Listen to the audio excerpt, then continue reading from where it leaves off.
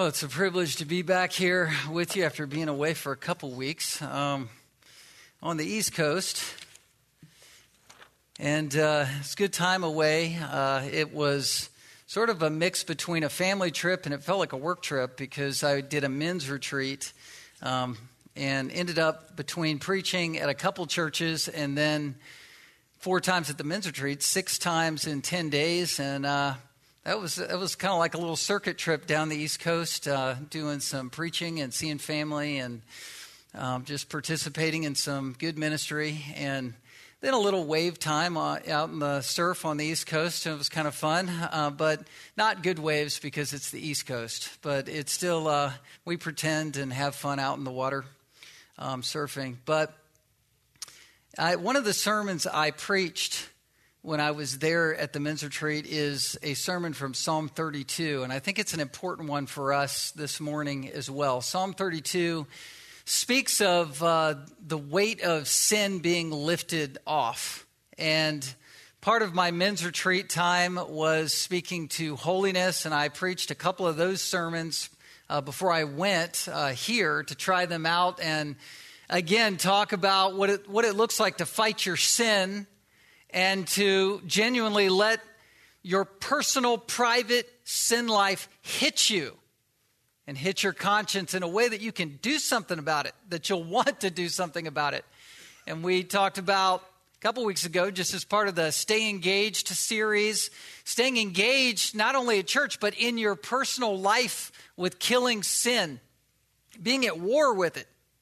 Well, part of preaching those sermons begs for preaching a sermon on what it's like to experience the weight of your sin lifted off, the burden of your sin sort of flying away off of your shoulders, because that's also part of what Christ gives us in our Christian journeys together. We're always going to sin in this life, but the joy of forgiveness and the joy of repentance is something that we should experience regularly and ongoingly.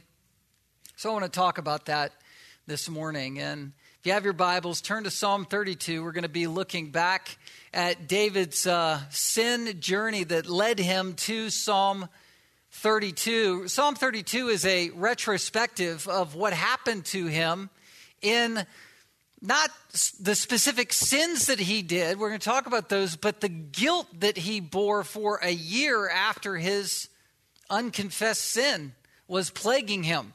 What does that look like? What does that feel like? And then not only that, but what is it like to have the sin burden lifted off? And how great that is to feel the release of repentance, the joy of your salvation. So important to have.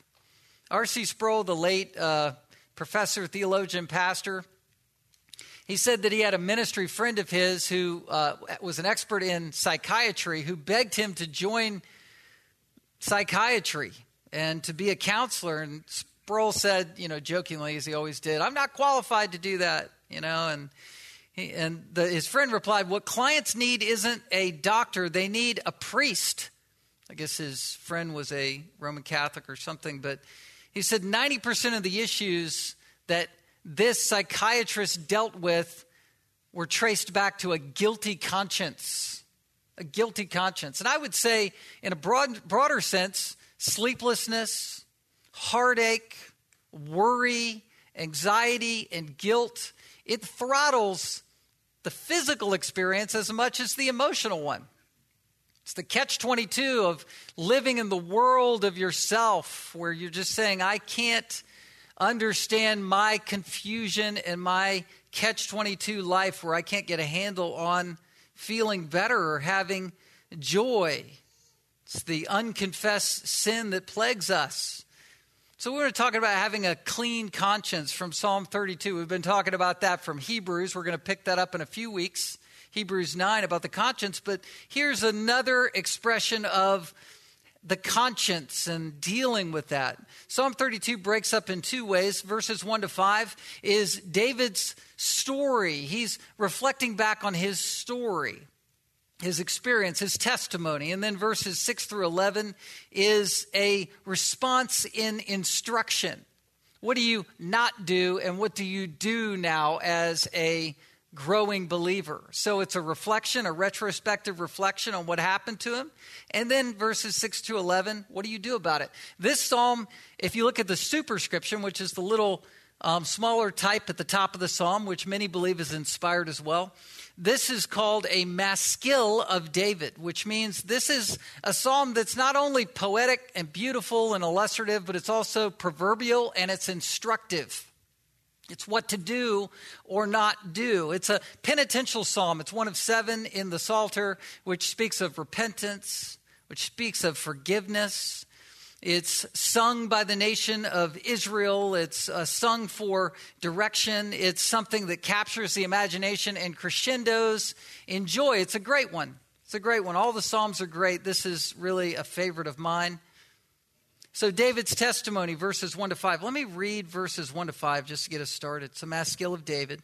Blessed is the one whose transgression is forgiven, whose sin is covered. Blessed is the man against whom the Lord counts no iniquity, in whose spirit there is no deceit. For when I kept silent, my bones wasted away through my groaning all day long. For day and night your hand was heavy upon me. My strength was dried up as by the heat of summer. I acknowledged my sin to you, and I did not cover my iniquity. I said, I will confess my transgressions to the Lord, and you forgave the iniquity of my sin. Let's stop there. This is speaking again of David's experience from his sin. His sin, and we're going to look at it from 2 Samuel, his sin is one where in one fell swoop, David transgressed or broke 5 of the 10 commandments, like all at once. He committed adultery, he committed murder, he stole Bathsheba from Uriah, he covered it in lies. He was coveting. I mean, just think of the commandments of the thou shalt nots. This is a man after God's own heart. This is the one who was selected because of Saul's pride and sin, where Samuel selected David, saying he was a man after God's own heart, 1 Samuel 13:13. And yet he committed capital offenses.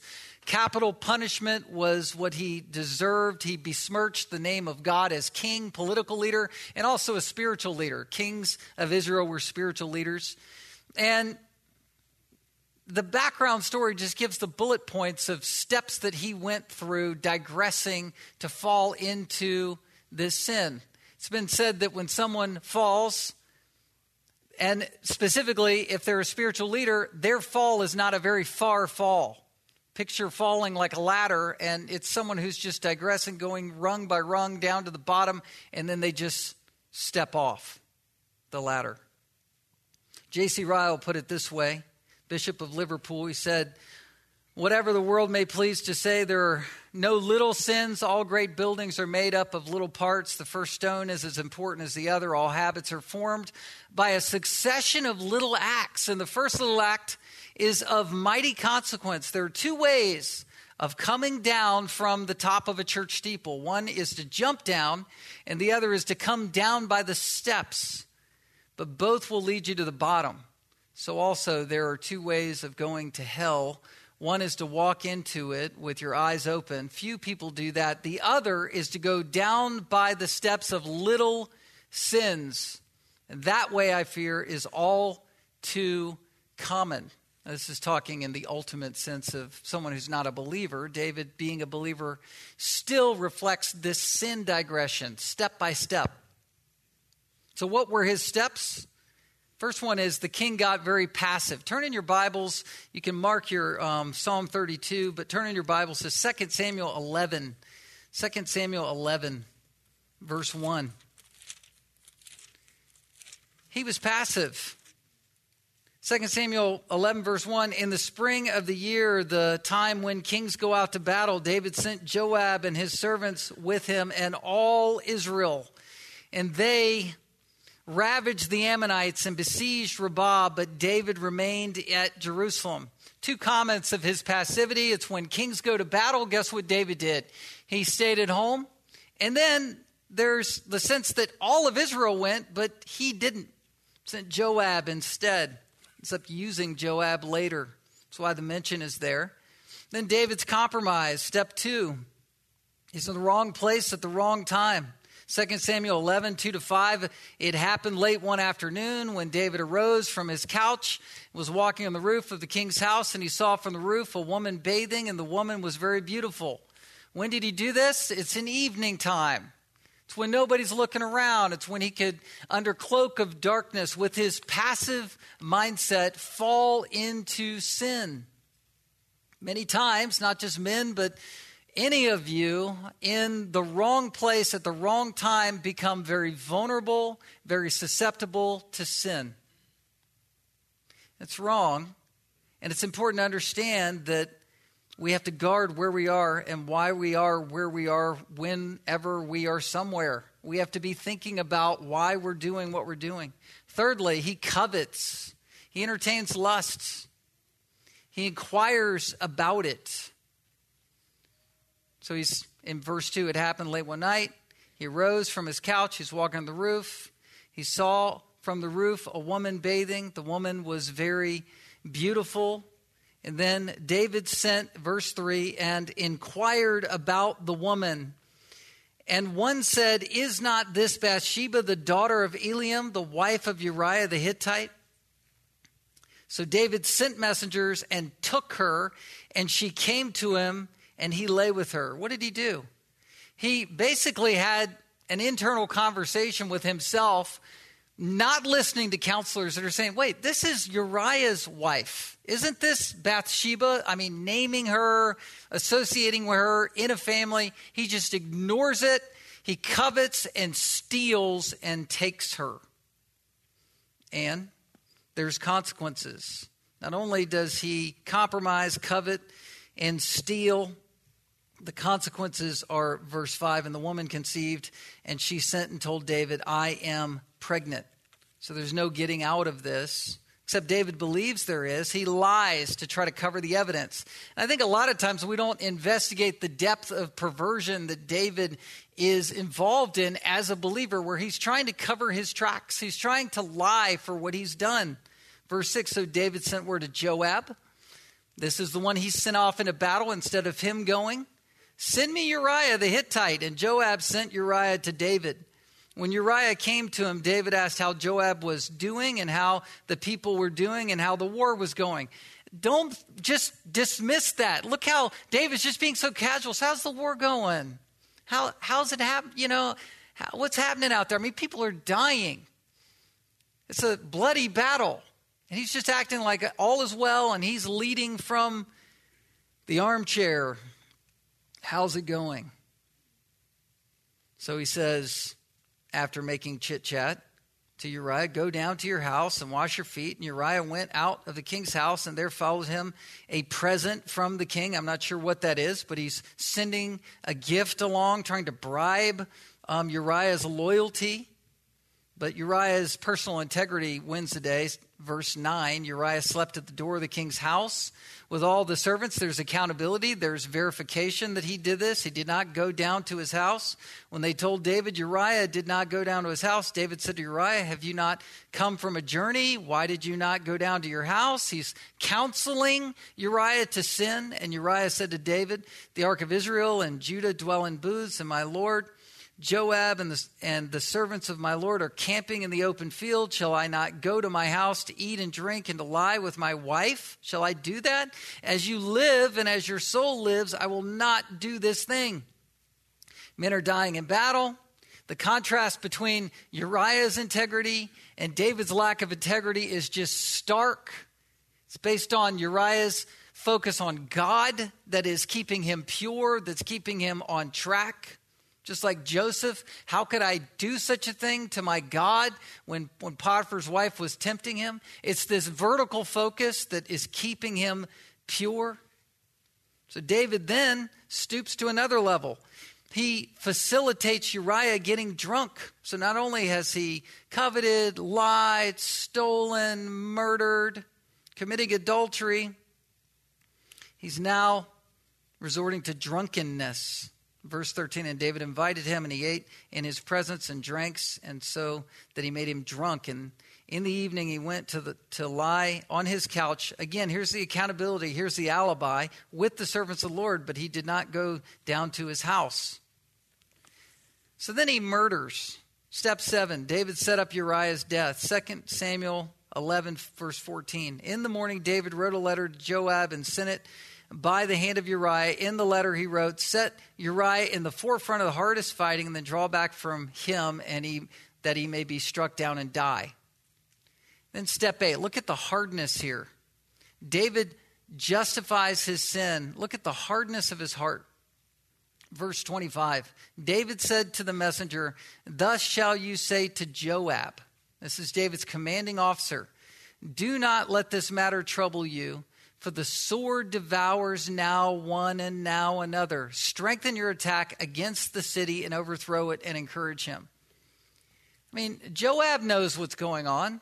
Joab isn't unwise to David's schemes. He's trying to get Joab in cahoots with him. Do you see that? See how perverse David is being? The reason I'm getting into the depth of perversion here is because I want you who have likewise sinned in these ways to understand that the guilt of your sin can lift off of you just as it did David's shoulders. Do you see that? It got this bad. I mean, this is a clear cover-up. This is David influencing Joab just to say, look, it's just battle. It's just war. It doesn't matter. Just strengthen your attack. Think about it in terms of strengthening the attack and overthrowing it. But even though Uriah is going to be killed, just justify it. That's the sin level that went on. That's the perversion. And David justifies it, and he's racked with guilt, and we just talked about that. The remedy comes with a prophet, Nathan, who comes to town to call him out, and this is chapter 12. Nathan uses a parable to confront him. It says, the Lord sent Nathan to David, and he came to him and said to him, there were two men in a certain city, and one rich and the other poor, and the rich man had very many flocks and herds, and the poor man had nothing but one little ewe lamb, which he had bought. And he brought it up, and it grew up with him and with his children. It used to eat of his morsel and drink from his cup and lie in his arms, and it was like a daughter to him. This is, in other words, a very affectionate, pet-like situation. This is an animal that is loved within the household. You have the rich man with many flocks and herds. Verse 2, you have the poor man, nothing but one little ewe lamb.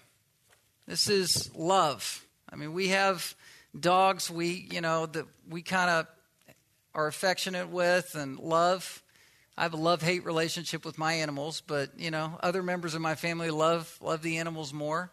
We have bunny rabbits that are loved. I don't really pick them up because they scratch you and run from me. But in this case, you have an animal that is just loved like a child.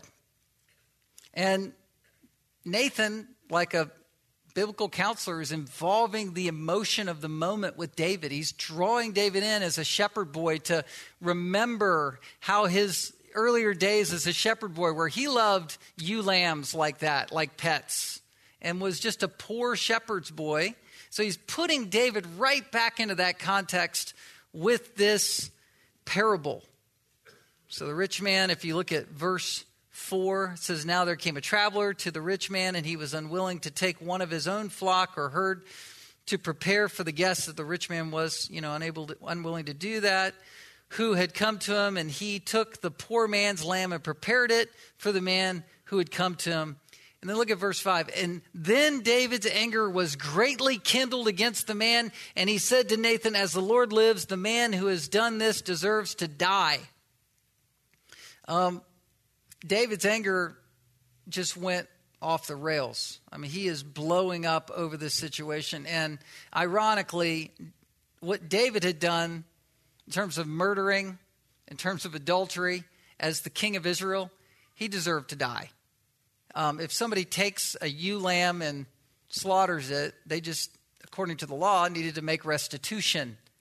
So David is fully wrapped into this with guilt that has skewed his own judgment, and he's gone very extreme.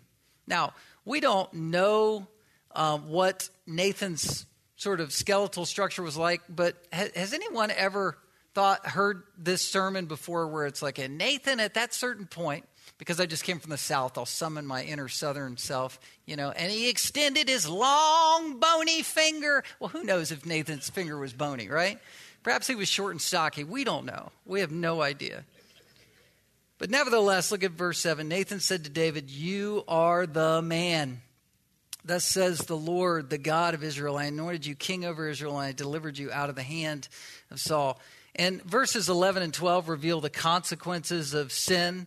Thus says the Lord, "Behold, I will raise up evil against you out of your own house. I will take your wives before your eyes and give them to your neighbor, and he shall lie with your wives in the sight of the sun." I mean, there's public humiliation, there's evil, there's insurrection. We know that Absalom comes after him, one of his sons, later, and creates insurrection in the kingdom. And, his son is going to die. Look at verse 13. So David said to Nathan, "I have sinned against the Lord." And Nathan said to David, "The Lord also has put away your sin, and you shall not die." So this is a year later after David's massive cover-up. He's beginning to own his sin and repent. But there's consequences. Verse 14, "Nevertheless, by this deed you have utterly scorned the Lord. The child who is born to you shall die." And Nathan went to his house. There's open shame. David's not justifying his sin at this point. He's beginning to open up about repentance. Look at Psalm 51. Psalm 51 is the actual testimony prayer of repentance. It says the immediate response of David after he's confronted: "Have mercy on me, O God, according to your steadfast love, according to your abundant mercy. Blot out my transgressions, wash me thoroughly from my iniquity, and cleanse me from my sin. For I know my transgression and my sin is ever before me." And then verse 4, "Against you, you only have I sinned and done what is evil in your sight." Well, he had sinned against Uriah, he had sinned against Bathsheba, he had sinned against Joab, he had sinned against the nation of Israel, he had sinned against all kinds of people. But at that point, that moment, he was thinking vertically and saying, "God, I have sinned against you." In other words, absorb all of my sin and forgive me. He's not trying to blame it on anybody else. He's not blaming the process. When someone is not truly repentant, they're going to blame the process. They're going to blame the messenger. They're going to blame anybody. Their parents are going to blame how they were treated. They're going to blame shift instead of owning and absorbing their own sin. So how do we learn from the king's mistakes? What do we do? How do we come to a place of repentance? Well, look at Psalm 32. Let's unpack this. First of all, we need to resonate with David's story. We need to own our own version of our sins to experience the blessing. Because with all of what David went through, look at verse 1. He's blessed. The consequences are still there. Absalom is committing insurrection around this time, dividing his kingdom out from under him. He's lost his child that he had with Bathsheba. And yet, verse 1, "Blessed is the one whose transgression is forgiven, whose sin is covered. Blessed is the man against whom the Lord counts no iniquity, in whose spirit there is no deceit." There's joy here. He's now free. He's no longer under the burden. You might say, as you're sitting here, there's no way that I could ever have joy in my salvation again. There's no way. I'm down, and I'm going to stay down. I'm hurting. I'm never going to be free from my guilt. Well, look at David.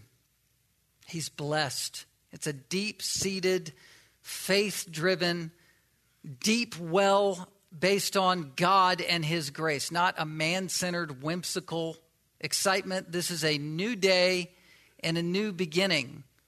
Verse 1, it says, his transgression is forgiven. His sin is covered. It's covered. It's like the mercy seat, the blood that is spilt at the mercy seat in the inner sanctum. His sin is covered. It's a picture of the cross that covers all of our sins. Now, the word sin is used in 3 different ways here in 2 verses. The word transgression means to cross the line. It means to go over, to transgress. Don't do this. He did that anyway. Don't commit adultery. Don't covet your neighbor's wife, the law says. He did it anyway. Don't lie about it. He did it anyway. Don't covet. Don't steal. He did all those things willingly, and the Lord forgave that sin. Then you have the word sin that's covered in verse 1, whose sin is covered. What is that? That's talking about a sin of missing the mark, not hitting the target. It's the idea of doing something through omission. Remember when David didn't go to war? It was the sin of omission. He was omitting himself from doing the right thing. He was passive. He was forgiven for his passivity. So he was forgiven for being proactively sinful. He was forgiven for being passive. And then thirdly, he was forgiven for being perverse. That's the word iniquity in verse 2. It's the idea of being just messed up in your mind. You say, where did that happen? Remember where in 2 Samuel 11:15, he's writing that to Joab. Hey, just rationalize killing Uriah. Just pull the troops back. This is how it goes in war. This is how it rolls in war. People die. Hey, just think about winning the battle. And he's skewed in his thinking, and he's drawing other people away into their sin. Sin is like that. Sinners typically don't like to sin by themselves. They want a co-sinner with them. Bad company corrupts good morals, and when somebody's sinning, they want to do it with somebody else so that they can rationalize it together and feel like they're getting away with something. Well, the idea here is that all 3 areas are covered. All 3 areas are forgiven. That word forgiven in verse 1 is where I themed the entire psalm sermon. It's the weight of sin lifted. It's the Hebrew word nasah. And you know, when I was studying Hebrew, if you've ever studied a language, typically, well, if you're like me, you like to use what are called mnemonic devices. In Hebrew, the word for head is rosh. And, you know, all of us Hebrew geeks would just say, well, you know, it's the rosh on top of your head, like a roach, haha. Anyway, sorry, I'm geeking out. It's okay. But there is, for NASA, I think of NASA and I think of rockets lifting off. And we used to, in a youth internship where I was in Titusville, Florida, we would go to the top of a spire of the church and we would watch the shot take off, the space shuttle take off, because they would have several launches. Back then, they were launching it several times. And it was fun to watch it off of Cape Canaveral. And so that word picture of Nasah, which is forgiveness, is the idea of your sin rocketing off your shoulders, where you just feel better. You say, do the consequences go away? Do the remembrances of it go away? Well, not entirely. But to know that God has forgiven you in this way, every which way, the sin of omission, the passivity, the sin of transgression, the proactivity, the sin of iniquity, which is the perversion, the maniacal part in your mind where you were messed up. He's forgiven it all. He's lifted that burden off of your shoulders. That's the idea here. That's what David is rejoicing over. It's atoned for. 1 John 1:7. The blood of Jesus continually cleanses us from all sins. Counts no iniquity.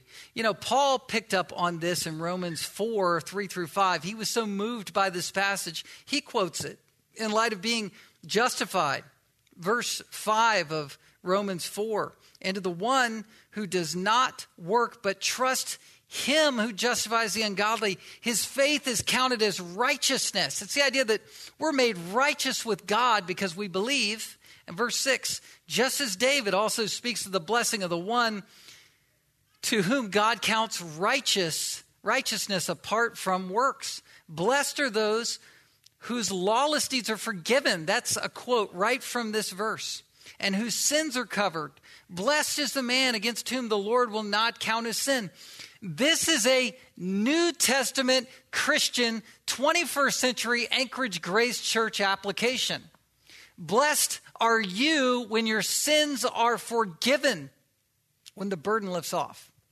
That's the Christian life. This is what should be the normal Christian experience. This is why we should desire and expect to be joy-filled, even through the complexities of life and sin and guilt. There should be joy. There should be joy. This is the testimony. Okay, well, look at verse 3. Look at the contrast to this experience. He's retrospectively talking. He said, when I kept silent, my bones wasted away. Silent, what does he mean? He was deaf to himself. He was anesthetized.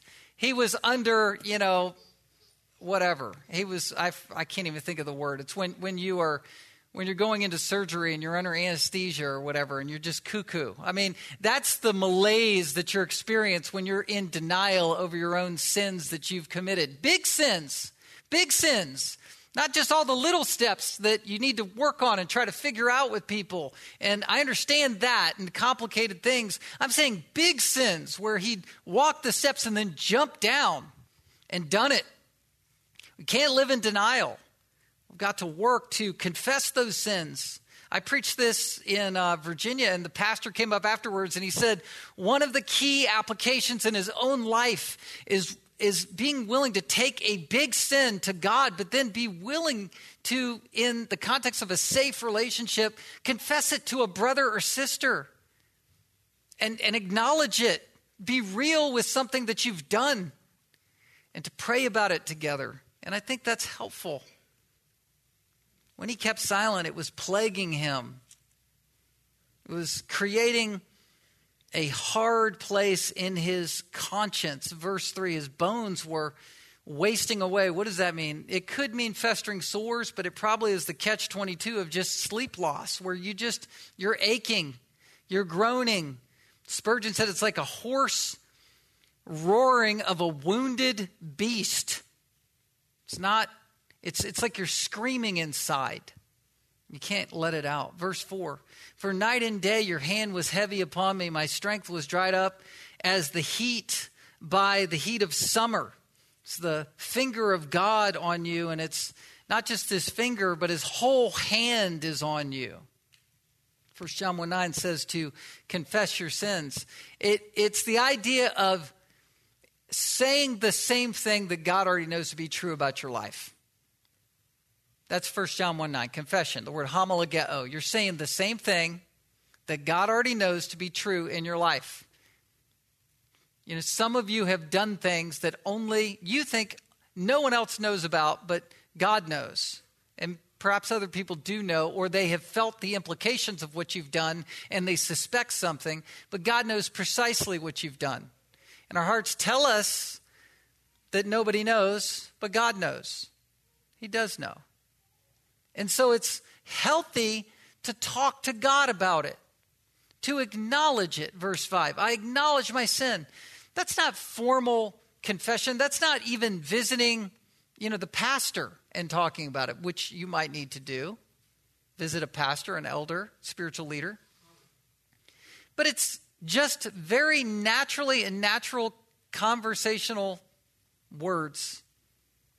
Talking to God about what you've done. That's very important, is it not? Bringing yourself to the place where you can talk openly to God. Setting aside some time. Going somewhere private. And say, God, be merciful to me, a sinner. I've done this. And perhaps you need to deal with it. Perhaps maybe you need to make restitution with someone. Maybe you need to make a relationship right with someone. But just letting your guard down with God and being willing to talk to him about it is so important, is it not? Is it not? That's the Christian life, just talking openly. I would even say out loud. I don't want to be legalistic. I know prayers inside and outside, but just conversing with God. That's what yields this burden lifting. Proverbs 28:13 is one of the best counseling verses I know. It says, whoever conceals his transgressions will not prosper, but he who confesses and forsakes them will obtain mercy. Here's the principle. I'll use my jacket. It's like if your sin is this tie, and if you cover your sin, often God will rip it off like a Band-Aid and expose you. But if you're going, you know what, I'm going to open my sin to God and be open, then God provides mercy. God covers it. If you cover, God will uncover. If you uncover, God will cover it. God will cover it. Charles Haddon Spurgeon said our repentance should be as notorious as our sins. That's why I read 2 Corinthians 7. It's being willing to make it right at the level that it was wrong. You don't have to hang all your dirty laundry out to everyone, but you need to make it right within the circle of influence that sin had. And being open to God at that level is the first step. Well, now let's look at verses 6 through 11. The first is the retrospective. He acknowledged it, said, I did not cover my iniquity. I said, I will confess my transgressions to the Lord, and you forgave the iniquity of my sin. You dealt with it. But now verses 6 through 11 speaks of what's important in terms of instruction. David has confessed, sufficient time has passed since he was going through this, and now he wants to offer counsel for people. It's often the case that when people are on the mountaintop and they're at the high end, of that mountaintop experience where you're like, man, I'm right with God, that sudden mountaintop can suddenly become a platform where they just dive off and go headlong and regress right back into the same sin, right? You don't want that to happen. And that's verses 6 through 11. That's why this is proverbial. Look at verse 6. Therefore, let everyone who is godly, let everyone who's a believer, offer prayer to you at a time when you may be found. Don't hide it. Don't cover it. Go to God right away. Don't try to fake yourself out. God grants repentance. What happens? Surely in the rush of great waters, they shall not reach him. In other words, if you go to God, if you make this right, then the rush of waters, as if you're in a swirl of guilt, that will not affect you anymore. You are my hiding place for me, a hiding place for me. You preserve me from trouble. You surround me with shouts of deliverance. This is the picture of God's reconciling grace in our hearts, where we know that we are right with God because we've gone to him when he may be found. I remember the SUV commercial where it's like the mother driving down the road on kind of a rocky cliff, highway, and you have tree branches coming over and, thunder and lightning and rain and all of this. And it looks terrible from the outside, but on the inside, everything's serene and beautiful, and her children are in the back strapped in safely and napping, and she's going, oh, this is so nice because the car is so wonderful. Well, that may or may not be true. I just rode through some sheets of rain. That's stressful. It's not quite ice, but it's their version over there in the lower 48, the lower part of the earth where the unbelievers are. No, just kidding. But that SUV picture is a picture of Christianity. Life is going to stay tornadic and crazy. But inside, we can have peace with God, right? The peace of God which surpasses our understanding. I mean, we can't even understand. We can't even comprehend why we're at peace. Why should David be at peace? Why should he be happy? Look what he's done. He made a mess of the kingdom, a mess of his reputation, a mess of his life, a mess of his family, and yet he's right with God. The burden has been lifted. That's why. Because he sought the Lord, and God became his hiding place, a place of refuge, a place of safety, a place of preservation from trouble. Shouts of deliverance. God is shouting around him deliverance, a praise song of deliverance, like Zephaniah's prophecy in Zephaniah 3:17. King Josiah took over the kingdom after King Manasseh was so ungodly. It was 640 BC, and Zephaniah's, this prophecy says, the Lord your God is in your midst, a mighty one who will save. He will rejoice over you with gladness. He will quiet you by his love, and he will exult over you with loud singing. It's knowing that Jesus Christ is singing a song over you of joy. It's the angels in heaven are all rejoicing. There's a party in heaven because the prodigal son has come home. That's the joy of our salvation. That's the joy of being right with God. So here's some proverbs of not falling off the mountaintop into back into sin. Verse 8, I will instruct you and teach you in the way you should go. I will counsel you with my eye upon you. So be not like a horse or a mule without understanding, which must be curbed with bit and bridle, or it will not stay near you. I've ridden a horse a time or two, and they're your best friend until they want to go home, go back to the barn or whatever, right? And then the lowest tree branch or the fence is what they want to rub you off with. Oh, they love you all right, and then they don't. And that's what bit and bridle is for. But we don't want to be like that. We don't want to be stubborn. We don't want to have to be yanked back by God, and that's what this is saying. Don't be like that. Remember, God's watching you. Follow instruction. His eye is upon you. Look at verse 10. Many are the sorrows of the wicked, but steadfast love surrounds the one who trusts in the Lord. Don't sacrifice the relational love of God. Steadfast love, Hesed love, is God's commitment love to you. It's always there. He's never going to leave you or forsake you. It's always there. But don't sacrifice the joy of that love. Do you see the difference? Your sin, it can't separate you from Christ as a believer in terms of your eternity. But you can experience the separation of relationship because of unconfessed sins. That's the distinction. Don't go there. The nearness of God is our good. It surrounds the one who trusts in the Lord. And then verse 11, be glad in the Lord and rejoice, O righteous, and shout for joy, all you upright in heart. I have to say, the singing here was awesome this morning. I enjoyed hearing the congregation, hearing you sing. And it's a sign of health. It really is. And that's the shout of joy that comes from singing. When we sing, I don't know what's loaded in the queue for us. We're going to finish with a song. We should sing as a response to this psalm, as a response to knowing we are forgiven. And just to close, John Bunyan, he was a Puritan writer. He wrote The Pilgrim's Progress, and it's an allegory of the Christian life. And the main character is Christian, who is carrying the burden on his back. It's a big rucksack filled as a picture of his sins on his back. And at the beginning of the allegory, he goes through the narrow gate, which shows that he's a believer on the road to heaven, which is pictured as the celestial city. And he's on this narrow road, but at a certain point later, he comes face to face with the cross.